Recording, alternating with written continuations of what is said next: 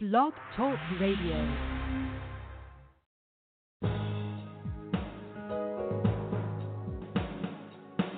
Welcome to the Neil Garfield Show, a presentation sponsored by www.livinglies.wordpress.com, GTC Honored, and The Garfield Firm, serving all 50 states with news and analysis of the latest bank scams against borrowers, homeowners, consumers, and investors, and providing legal representation throughout Florida.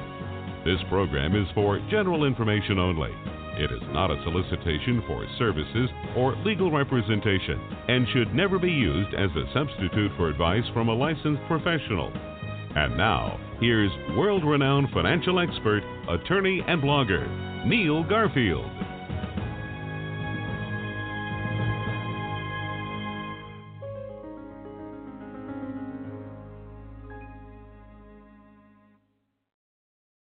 Hello, everyone. It's Charles Marshall here on the Neil Garfield Show. And today is October 3rd, 2019. Neil will be back next week. And in the meantime, we are going to discuss today trends in appellate practice, trends in appellate litigation in California. We'll also be touching on some related aspects. There are some recent developments in unlawful detainer litigation that are certainly worth mentioning as pluses, considering the actual appellate litigation environment in California is still not trending particularly favorably for borrowers, for plaintiffs in non-judicial foreclosure lawsuits. Nevertheless, there are some developments. I'll be talking a bit about a couple of cases, and they're kind of indirectly related to chain of title. They are really being decided principally on other grounds, and the chain of title argument, in the opinion, is mostly disregarded or essentially finessed. So the decision is really made on other grounds. And I will say in a quick preface that, as I pointed out on this show, unfortunately multiple times, the ability to get these wins, as modest as they are, to state appellate cases, both from earlier this year, the ability to get them published is really quite daunting. These were readily published, except it's rare when there's an outright chain of title win. At least to some extent, it's an outright win, and that would be Ivanova as a good example. Sharada is a good example. Those decisions both coming down in 2016. There were some issues in publishing there. And remember, Glaske was depublished before it was then republished, going all the way back to 2013-14. So, as always, I'm broadcasting live, and typically, not always, but typically, as today, from Southern California. And this show is brought to you by GTC Honors, Living Lies, and LendingLies.com. And it is made possible because of donations from listeners like you. Any amount you're able to donate is appreciated by Neil and by myself on behalf of Neil. And you can donate directly by selecting the donate button on the blog at www.livinglies.wordpress.com. So this whole issue of being able to cite published appellate opinions, it really is a big deal. For instance, where a case is cited for publishing, then you're able to use it in a robust way. Of course, there will still be limitations as to how significantly you can apply it in a certain case or a certain context for the purpose of a certain argument. Nevertheless, it's going to be generally available. To give a counterexample where we have a pretty robust chain of title win, and here we need to go all the way back to May of 2018. So we're going on a year and a half at this point. This is a case that was not published, Gray versus LaSalle Bank.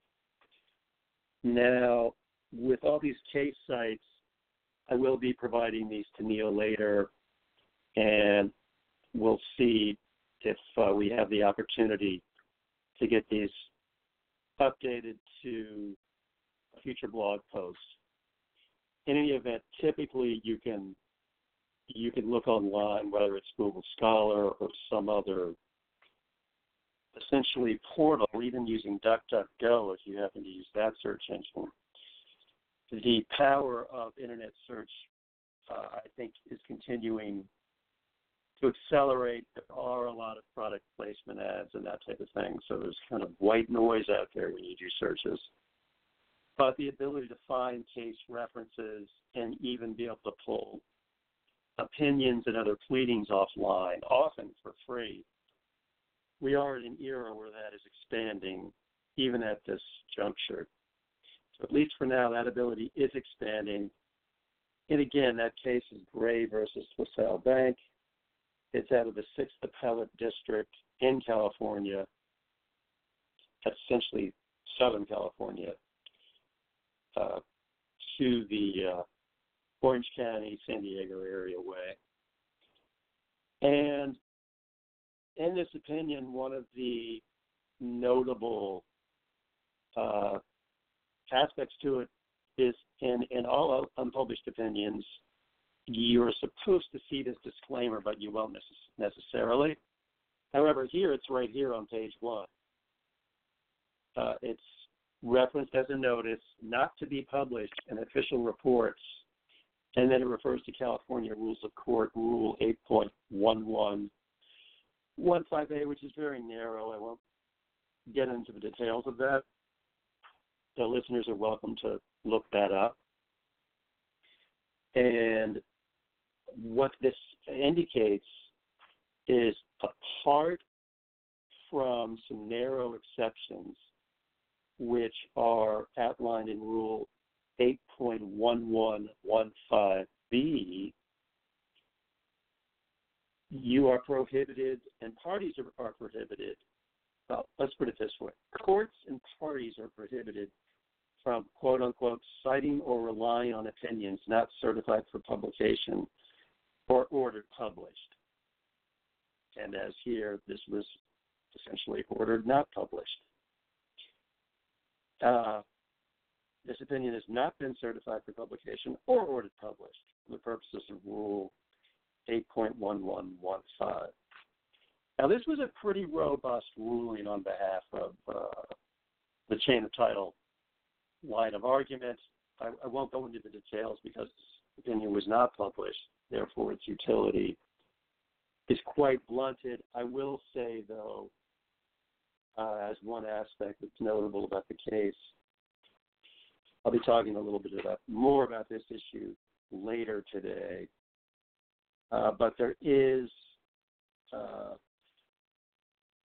kind of aspect to these cases, and it won't surprise listeners that this is the case, and it won't surprise listeners that this is my take, that this is the case. And what am I talking about? I'm talking about how, just as judges will often use narrow interpretations of legal procedure and fine distinctions in law, but so will appellate courts. And in this particular case, there's a lot of fine legal parsing about the iterations of complaints. There's an initial complaint, there's an amended complaint, and there's a reference to the amended complaint essentially obviating, eliminating the need for the appellate court to review the demurrer below. This does relate to an aspect of judicial economy and appeal. If you have limited resources, and arguably for the purpose of focusing the appellate court, there is an argument based on this opinion to focus on the latest iteration of the complaint and really try to get the reversal there when you're appealing an unfavorable non-judicial foreclosure decision. I think the problem there, though, is when you have several iterations of complaints. I mean, I've had some cases where there may be 4 or 5 generations of amended complaints, and the later generations will often narrow not just the issues, but the causes of action. So when appealing, ideally, one would want to have the option of appealing the entire dismissal or whatever prevailed below, whether it was the sustaining of a demurrer on behalf of the defendant lenders or whether it was sustaining a motion for summary judgment, essentially finding that was satisfied, again, from the same lenders or the institutional defendants in these foreclosure cases here in California. Motions for summary judgment are routinely filed when we do get rulings on our side overruling the demurrer. Now, of course, they're not filed right away. Often discovery will be done. The case will often be set for trial. Months will pass. And then after the discovery period, you will often see in these cases a motion for summary judgment. So what this court found was, well, they didn't need to review the original complaint because the first amended complaints, they're basically saying, in their opinion,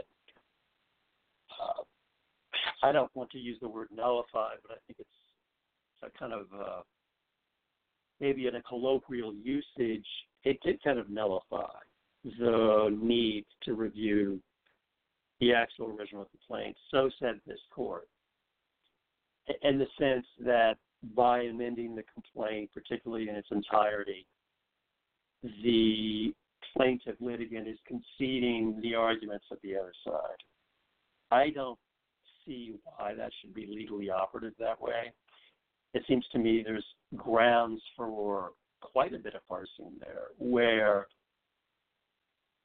the court doesn't have to come to the conclusion that, oh, we know our arguments suck, that's why we're amending the complaint.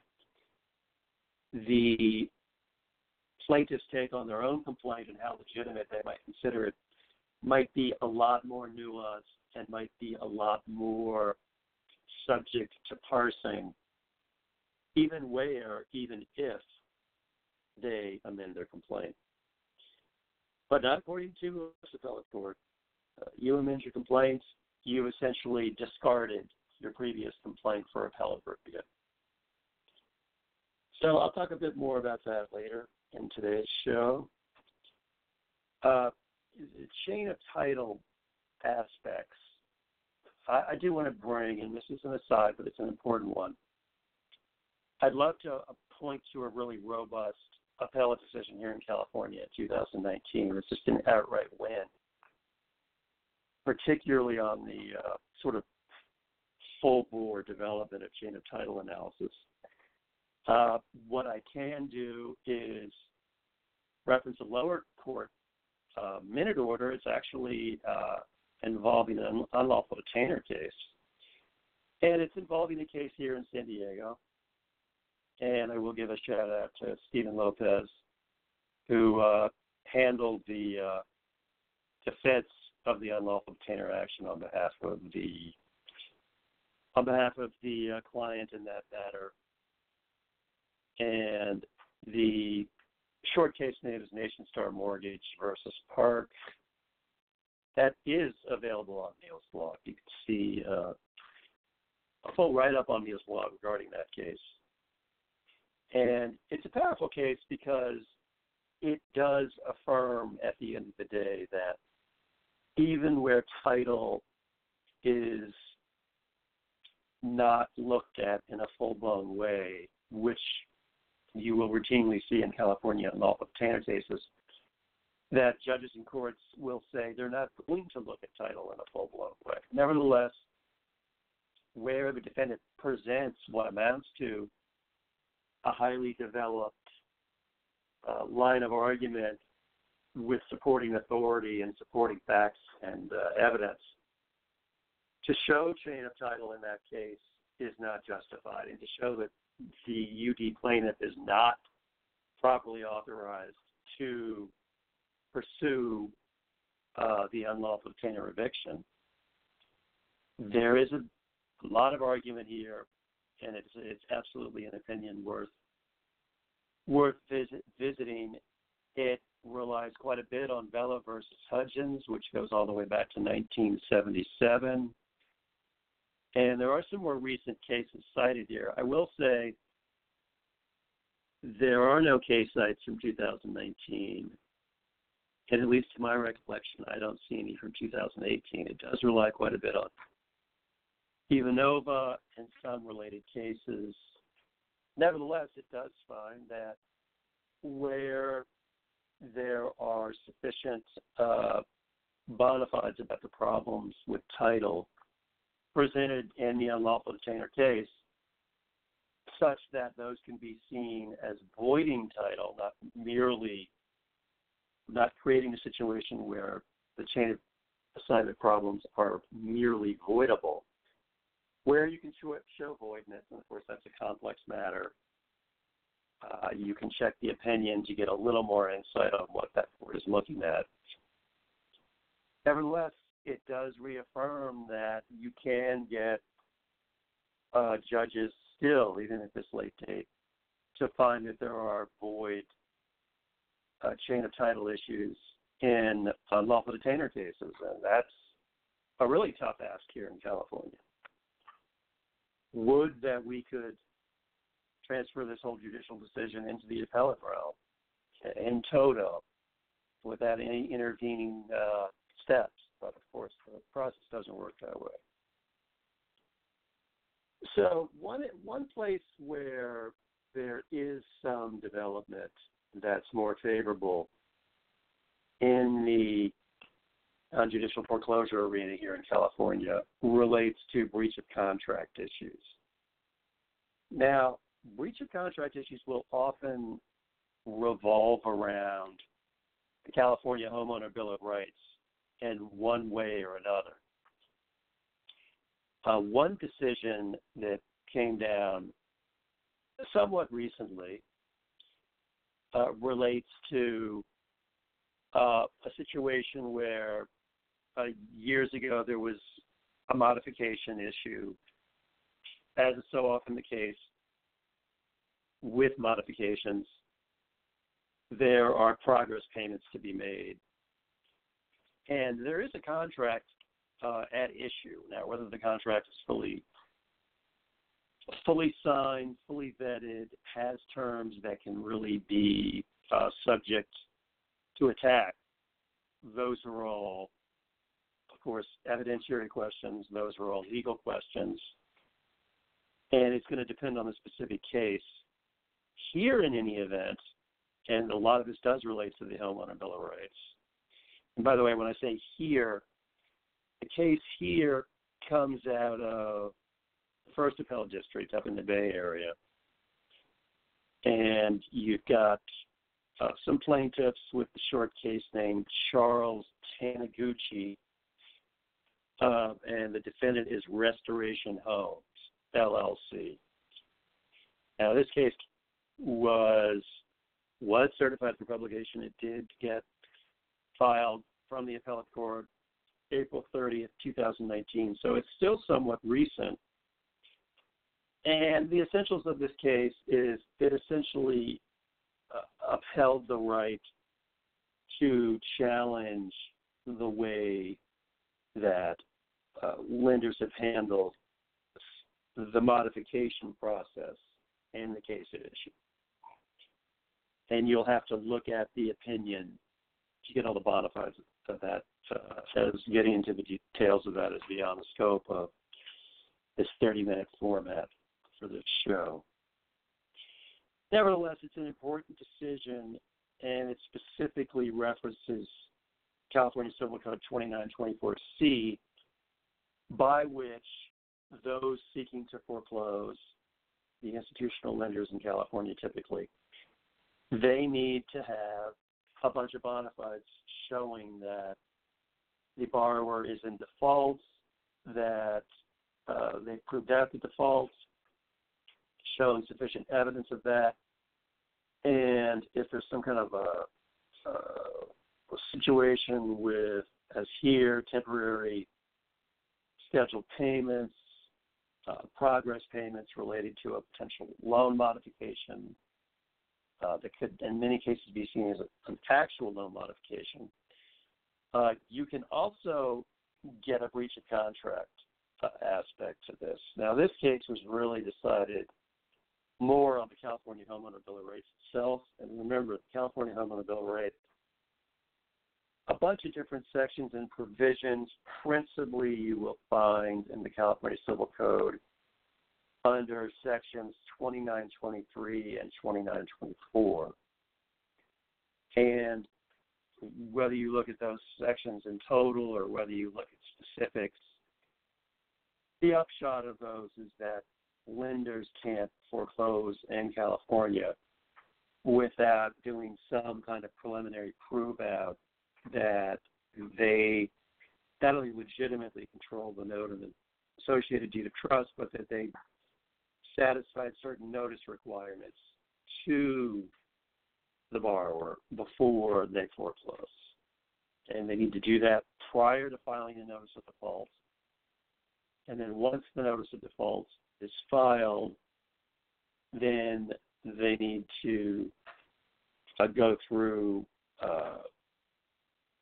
essentially a 90-day waiting period before actually scheduling a trustee sale. And then any such trustee sale has to be scheduled 20 days later. Now, that whole architecture, of course, is going to remain. Those protections for borrowers are going to remain. Those of you who have reviewed what's on today's show will know that one of the things I'm talking about, which I'm talking about right now, is how the California Homeowner Bill of Rights is essentially sunsetting on December 31st of this year. So we're talking literally only less than 3 months away. Now, as usual, the situation here is a little more complicated than that. But the essential provisions of the Act are going to go away, including the way a number of bona fides had to be met by foreclosing institutional lenders before foreclosing.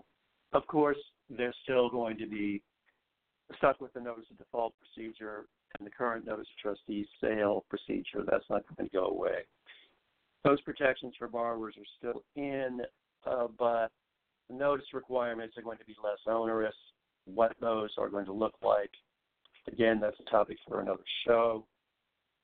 Those of you who do lobby the California State Legislature, you have an interest in lobbying politics, now is the time to try to get these provisions reauthorized, because, again, much of the entire architecture of the California Homeowner Bill of Rights is going to go away at the end of the year on December 31st.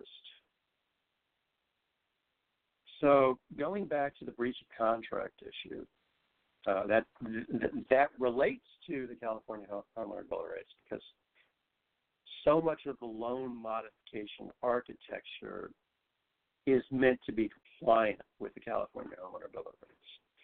So oftentimes lenders will reference the right to appeal a loan mod denial. Okay, that's an essential right that theoretically went away with the last major iteration of the California Homeowner Bill of Rights. And that iteration came in January 2018, not quite 2 years ago. Now, you can read the various changes then as eliminating the right to appeal a loan mod denial. The legal and practical matter is, to use that phrase again, it's more complicated than that. However, as a practical matter, the vast majority of institutional servicers have been acknowledging in California the right of loan mod appeal. In fact, they reference it specifically in their letters. So typically what will happen is a borrower will get under review, and the standard in California is they need to be under review 7 days before the sale date. Now, many servicers will say they need to be under review 35, 40 days. They can pick whatever number, so they think. Nevertheless, the standard really is 7, and there's legal support for that standard in the Homeowner Bill of Rights. So that's still here even after the 2018 changes. And typically it will be referenced as the kind of go-to timeline, meaning if you're going to get yourself under review, you could submit documents 3 days before the sale, but to really have some legal framework that you can really appeal to, if you don't get the servicer to acknowledge you're under review and don't get the servicer to say you're under review at least 7 days after your sale, then you've got problems there. If the servicer does give you some formal confirmation, ideally that is through a letter to the borrower or to the borrower's attorney if the loan mod is being processed through an attorney, then in that case, the letter to the borrower, if it has a phrase or language in there that says basically, we, the servicer, will review your application, we'll let you know if there's additional documents needed, and if you get a denial, they will often say that you have a 30-day right of appeal. Now, even if they don't say that, when you get the denial letter, I have not seen this invariably, I've not seen this in every case, but it's typical that you will get a letter from the institutional servicer that will say you have a 30-day right of appeal. Now, what's interesting is that while under the Homeowner Bill of Rights, that ability to use that option is, shall we say, still an open question, even here a year and a half plus out from the latest iteration of the Homeowner Bill of Rights. Again, that was January 2018. But you've got a major breach of contract issue, and that's the one takeaway I want listeners to get on that breach of contract issue. If the servicer or the institutional lender is providing a bunch of bona fides in writing, that becomes a potential breach of contract issue in litigation. So that's all the time we have for today, and Neil will be back next week. Thanks for listening to our broadcast. We hope that you tell your friends about us and let them know that there is hope and help in this financial crisis. Tune in every week to The Neil Garfield Show for free information and advice, and visit our blog daily at The Living Lies blog. We provide support services, the latest strategies, analysis, expert consultations, testimony, and declarations to use in your battle against the largest economic crime in human history. For information concerning Neil, the team at Living Lies, or the law firm, go to www.livinglies.wordpress.com or call 520-405-1688. The opinions expressed on this broadcast are those of the host and should not be attributed to any other person or entity.